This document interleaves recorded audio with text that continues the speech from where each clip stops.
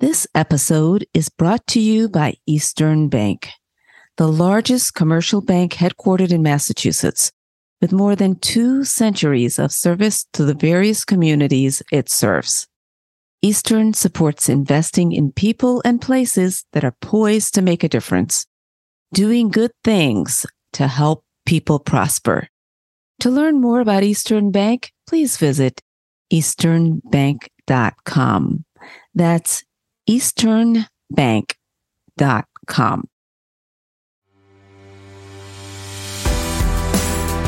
Hi, I'm Juliet Mayers. Welcome to Entering the Inspiration Zone with Juliet Mayers, a podcast for business professionals and entrepreneurs seeking positive connection and professional development. As an accomplished author, speaker, DEI strategist, and member of Forbes Coaches Council, I am living the dream, and I love helping others achieve their dreams. Each episode, I will share with you actionable steps that you can take to build the work and life you've imagined.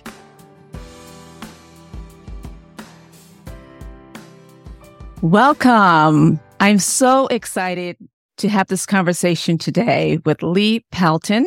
We're going to be talking about why we should all care about equity. And before I jump right in, I'm going to just tell you a little bit about Lee. He is just an amazing leader. Lee Pelton is CEO and president of the Boston Foundation, one of the nation's leading philanthropic organizations with $1.7 billion in assets. He joined the foundation in June of 2021 after serving as president of Emerson College 2011 to 2021 and Willamette University 1998 to 2011. Pelton began his academic career at Harvard University, where he earned a PhD in English literature with an academic focus on 19th century British prose and poetry. He's a well-respected thought leader and innovative leader. Pelton was inducted into the Greater Boston Chamber of Commerce into the Academy of Distinguished Bostonians in 2020. Known for his civic leadership, Pelton was recently ranked 11th on Boston Magazine's 2021 list of 100 most influential Bostonians and named as one of the 50 most powerful leaders in Boston by Boston Business Journal. He grew up in Wichita, Kansas, and resides in Boston, and we are so excited that he made that choice. Welcome, Lee. Thank you. It's a pleasure to be here. Good to see you. Very good to see you. Lee, tell us about your background. What brought you to where you are now, and tell us a little bit about who you are and your why. Well, I grew up in a foreign country called Kansas, and Wichita, Kansas, in fact. And Wichita, Kansas, when I grew up, was called the air capital of the world because it had all of the major and minor aircraft companies there, from Boeing to Lear, a long list. So it was really a working class town. I grew up in a Black enclave located in the middle of what was predominantly a white neighborhood. And I went to schools all the way through high school that were overwhelmingly white. And I was, one of a few Black faces in that school system. My father was a laborer for most of his life. My mother cleaned houses until she died. And my grandmother, who lived next door to us, my father's mother, also cleaned houses. Our neighborhood was full of, I think we call shotgun houses. That is to say, if you were standing in the front and you open the front yard and you open the front door in the backyard, you could shoot a shotgun clean through the house. Yeah. So we were part of, growing up, poor working class Black folks. My father finally, when he was in his 40s, got another job that lifted us all up into a working middle class family. Our lives were really revolved around our family, around our church and faith in God, and education. It sounds a lot like my background. I can relate to you there. And you have taken that background and you have really, a lot of us come from different backgrounds, but some people find a way to make a path forward. What inspired you? What drove you to pursue the life that you have? Well, I think it began with my interest in that grew out of my own experiences, because I came to discover as I was older, especially in my college years, that there was a world out there that was invisible to me. And I wasn't connected to that world. And so early on, my interest was in making the invisible visible for young people so that they could see all of the opportunities and the connections that they would not be able to see unless they were to have some help. And so let me give you a couple of examples. I've been a mentor to many, many young people. I was mentoring a young man, smart, Black, African-American man who was interested, who was going to go to college, and he did go to college. And at that time, I was president of Emerson College. And so he said to me, not based on any data except that he knew me, he said, I want to go to Emerson. He was a great football player. I want to go to Emerson and play football. And I said, but we don't have football at Emerson. Oh, I didn't know that. Then I said, have you taken the SATs yet? He was a senior, or maybe a second term junior. What are those? Wow. And my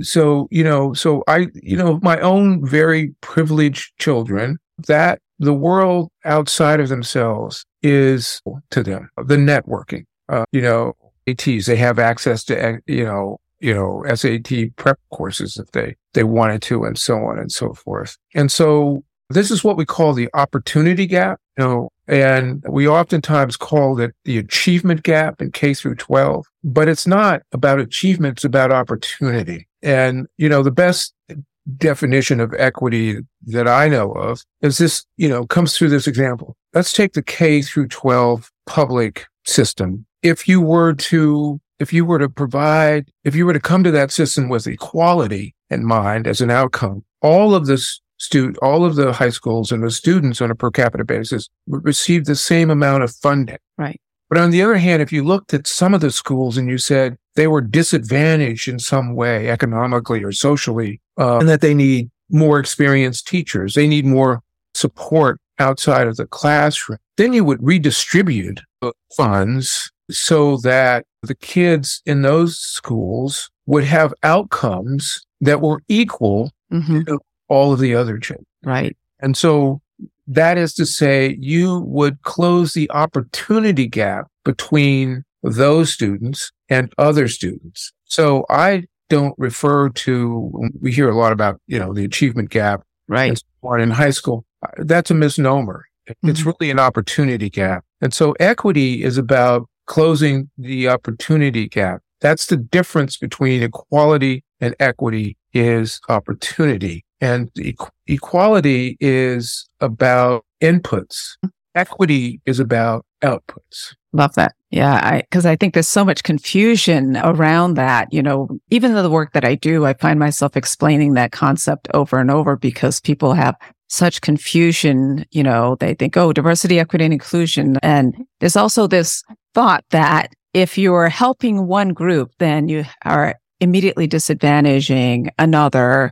And therefore, that this is perception that equity is a bad thing. Yes. Well, that's because there's still a narrative in this nation around the zero-sum game. As you said, if you help one group, that means someone's not getting their just share. It was this thinking, the zero-sum thinking that led to Jim Crowism. Yeah. After the Reconstruction. Well, if all of these Black folks and others are going to get something, that means I'm not going to get my share. Yeah. And as we saw in the previous election after Obama, Donald Trump and many members of the Republican Party played on that. And as I tell my kids, there's nothing more dangerous and powerful than ignorance and fear. It is those two. That's a toxic way to be in the world, and it gets to lots of other things. We think of hate standing alone, but hate really grows out of fear and ignorance. Yeah. And so we see this narrative in American history and even in our contemporary American life. It's happening right now, right in front of us. Yeah. So there are lots of examples. Yeah. No, those are great examples and very powerful. one of the things that struck me about one, I'm familiar with the work of the Boston Foundation and certainly you as a leader in the community and really well beyond the Boston community. But one of the things that struck me was the letter that you wrote in June of 2020 after the murder of George Floyd. It was so powerful and so unfiltered. And in it, you shared your experience as a Black man and in a way that I thought that was very, and you also said that, the problems that we're experiencing are not just that part of it is structural, right? That's part of these issues are structural and they're built on white supremacy and centuries of racism. And, it was obviously a very well thought out article, but towards the end of it, you asked the question, so what are you going to do? And I thought, that's really at the end of the day, because that to me says, each of and every one of us is accountable and responsible for our role in all of this. And so that question to me, I thought, wow, that speaks to accountability and driving change. So I want you to think about when you fast forward to now, right? So here we are in 2023 and what has changed? What from your vantage point have you seen change? Yes, thank you.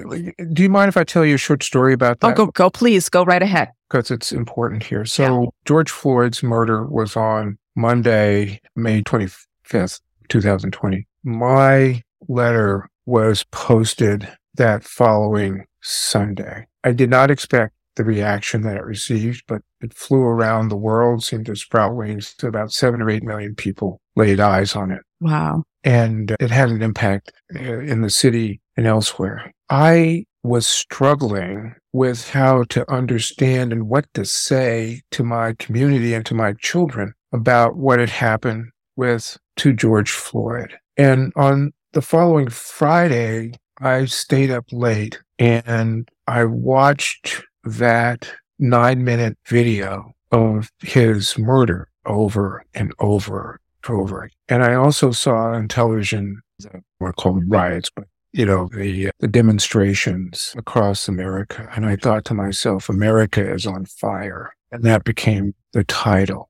On Saturday, I started receiving some pro forma emails from students, principally white students, taking me to task for not having written anything. And they were form letters because they were all saying the same thing. In that respect, they were all performative from my point of view. Yeah. And so finally, after having received several of these, I said to a student, do you understand how I am implicated in this? Do you understand how it might be difficult for me to speak frankly and honestly about what had happened? And I said, this is not my problem. This is your problem. Using the your in a very generic sense. Yeah. And unless you do something to change these circumstances, we're going to be doomed to seeing this over and over again, as we just did recently, of course, and after George Floyd, very much so. So that question at the end grew out of my email with this student. He actually apologized. And then Sunday I wrote it, but I wasn't clear I was going to write anything. I spent a lot of time with friends of mine, and particularly one friend. My son said, you don't have to write anything, Dad. It's not your problem. Another friend has said, yes, you do have to say something because it may not be your problem, but people need your voice. Yeah. That's how I ended up writing it. Yeah. Since that time in Boston and probably across America, we've seen a real shift in leadership. In Boston, there's Black leadership in just about every every social and economic area of the city. Yeah. And I could go down the list, but I'm not going to go down the list because I'm going somebody out. And I don't want to do that. We see it in healthcare, of course, in hospitals. We see it in the nonprofit sector. We see it in the corporate sector. We have an Asian mayor. We have, the wonderful trio of governor, lieutenant governor, and attorney general, all of whom are women, Black, and so on. We could go down the list. So what has there has been a kind of awakening in certain cities and areas, but there has been pushback. Yeah. Not only from individuals and, the groups that you would expect, but even governments. It's appalling to me, for instance, and this is the zero-sum game thinking. It's appalling to me, for example, that Florida and the governor in particular will not permit their high school to have African American Studies AP courses. Yeah. Imagine that. Yeah. Imagine the bold erasure of the Black American experience as if it doesn't exist. Yeah. Which they call racist, of course. Yeah. So there is this backlash. We'll always, we'll see it. I mean, that's to be expected. The election of the president who succeeded Obama, that was a backlash for sure. Diametrically opposed everything that Obama stood for. Yeah. Yes. But I think we've made some progress here. Yeah. Yeah. Since 2020. Yeah. Should give us all some hope, but recognizing there will be forces of opposition. Right. Yeah.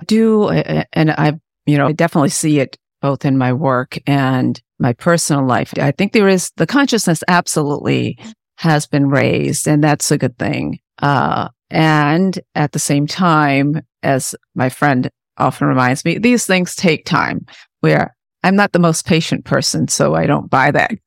I'm like, you know what? If you really want it to change, then do something differently, right? But I think the points that you're raising and the fact of this, think of it as the consciousness of people striving for comfort. And I hear that over and over again. And like, okay, there's nothing comfortable about this. And there's nothing comfortable about the people who are impacted in their daily lives. And so let's understand that if you're really going to engage, if you're really going to do something about it, right, that you need to learn to live with your discomfort and work through it. You do. And, a lot of Black leaders experience what W.E.B. Du Bois called this double consciousness. You have a sense that you're straddling two worlds. Right. When I wrote The America is on Fire, I was acutely aware of that. And my first sentence was, while I'm president of Emerson, I'm writing to you today as a Black man. And that was powerful. Exposing that. I know that what that helped other leaders, leaders of color in this city to do is to follow suit. Yeah. Yes. I think the sharing up, and I think of it as of what you did as an example, of course, of sharing your reality. And it's so important for people to understand the lived experiences of others, even if it makes them feel uncomfortable. And so thank you for doing that. So how have you, from your perspective, this rich background that you bring, both academically and also in terms of your own lived experience, how has that influenced your work at the Boston Foundation? Well, we now say, and this is part of a trend, it's not anything new, that equity sits in the center of everything that we do. And one of our one of our most significant projects is an effort to close the racial wealth gap. And so we've brought together a partnership of 36 leaders in the area to set about chipping away at the racial wealth gap. So that, nationally, white households have a net worth of about $171,000, 10 times the net worth of median Black households. And why the net worth? Well, the net worth provides families and individuals with the assets to buy a house, to pay for college without excessive borrowing, to save for retirement, to pass along wealth to descendants, and weather, rough financial patches and severe downturns in the economy. So, in an essential way, it offers security and well-being. Right. But get this, erasing the racial wealth gap will benefit all of us. So by one estimate, not eliminating the racial wealth gap has cost the American economy $16 trillion over the last 20 years. Wow. It's a big number. Big number. And that closer to home, the view is that, this is from the Massachusetts Taxpayers Foundation, that estimated that closing the racial wealth gap in Massachusetts could raise the state GDP by $25 billion in the next 5 years. So closing the racial wealth gap means more money in the system for everyone, regardless race or ethnicity and so on. So I have to ask, with those staggering numbers of people benefiting, so why isn't everybody racing to close this wealth gap? Well, first of all, because it's so difficult. Right. It's so large and there's so many different aspects to it. Second of all, because of the zero sum thinking, if you get certain folks, some dollars or support, that's going to disadvantage me. That's part of it. But it's such a broad area. It's a big, it's in every part of our life. And so what we're going to focus on is on home ownership and the scaffolding that supports owning a home, such as access to capital, home appraisal, credit scores, loan approvals. Because for most of us, home ownership remains the largest source of family and individual wealth in America. We understand the critical role that affordable rental housing plays in enabling households to make the transition from renting to owning. So we're going to focus on, as I said, all of the scaffolding that contributes to home ownership. Now, a lot of work is being done at the city through Mayor Wu and also through Governor Healy, both of whom have home ownership and housing in the forefront of their agenda. But let me give you some examples, a couple of examples at a level that's 38% below their neighbor. 38%. Wow. And so, one wonders, you have to wonder what plays into this and compliance and so on and so forth. So that's one issue. How can we correct for that huge gap? Yeah. When we think of credit scores are, they're structured. They have to be because these mortgages get securitized. And in order for one to have confidence in purchasing these assets and securities, they want to be reassured that we don't have another 2008 episode of toxic, toxic securities with homes that were worth a lot less than had assumed to be. So these credit scores are. However, there are folks who come, I'll take Boston, from certain areas where they live in credit, adverse societies. Taking on credit is not seen as an advantage, it's a disadvantage. So they, so they come here and they don't have the credit. Or imagine the person who doesn't have credit so much, but who has lived in rental housing, say for 10 years, never missed payment. Right. Ever. So that person's credit worthy, but that experience doesn't fit into the credit algorithm. Right. So the question is, can we urge some financial institutions to broaden their metrics for credit worthiness to include other kinds of actions that would indicate that this is a reliable credit. Right.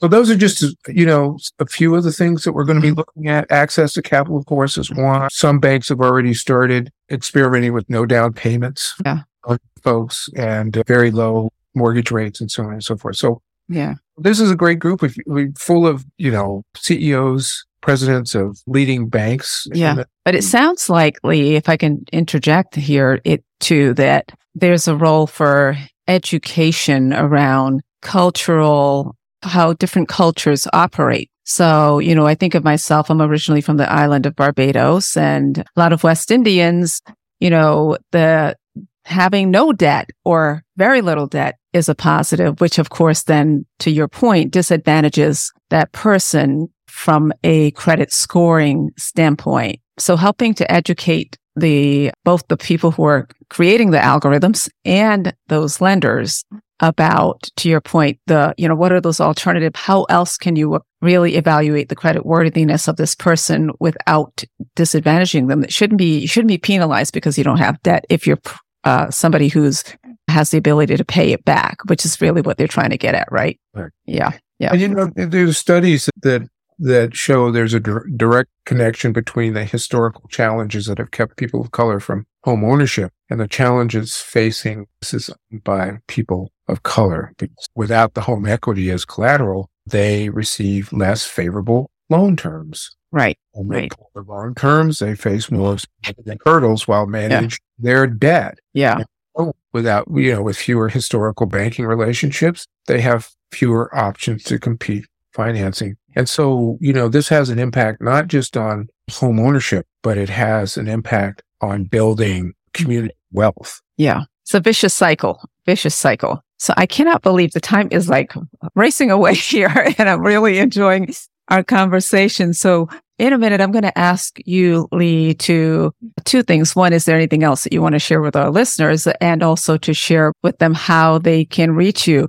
But in the meantime, I want to just highlight some of the gems that you have shared with us in this episode in terms of, the whole concept of why we should all care about equity. And I think it's very powerful, one, that you come at it from a place of authenticity in terms of sharing who you are as a Black man who walks straddling both your own individual identity as well as the institutions in which you represent.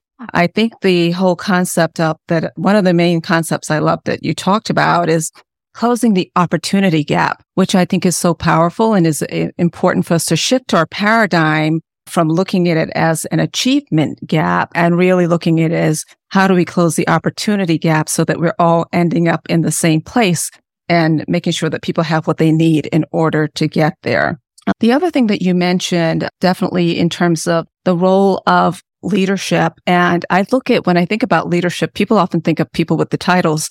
And I think of really anyone who wants to influence change is a leader. And so that question that you had in terms of what are you going to do is another major key takeaway for me when I think about the question you asked that student is really a question that all of us should be asking ourselves.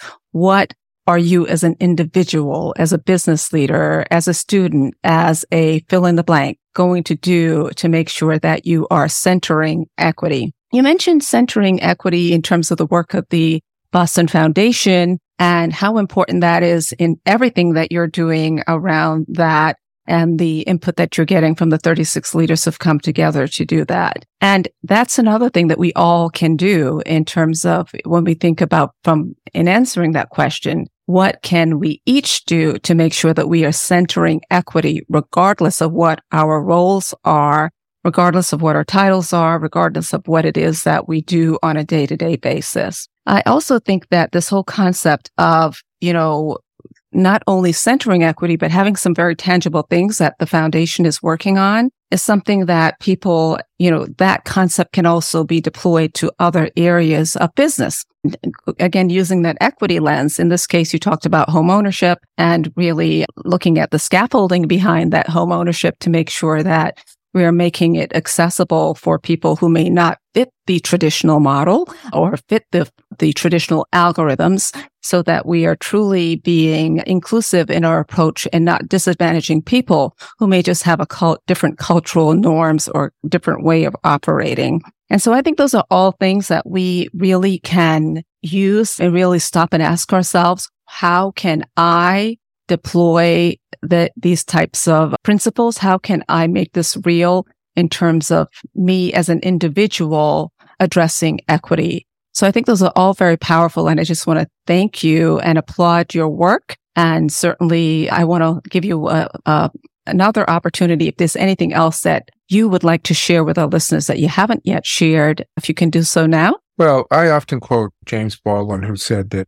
not everything that is faced can be changed, but nothing can be changed until it's faced. And that's truth-telling. And so none of the issues that we have discussed today happened by accident. Right. It didn't happen by accident. And so, I would encourage us, myself and others, to understand how we got here. There's a history here that we need to understand, and understanding it will help us resolve those issues. Well said. And how can our listeners reach you? I'm easy to be reached. It's my email address at the Boston Foundation. It's lee.pelton@tbf.org. I do this crazy thing and answer all my own email.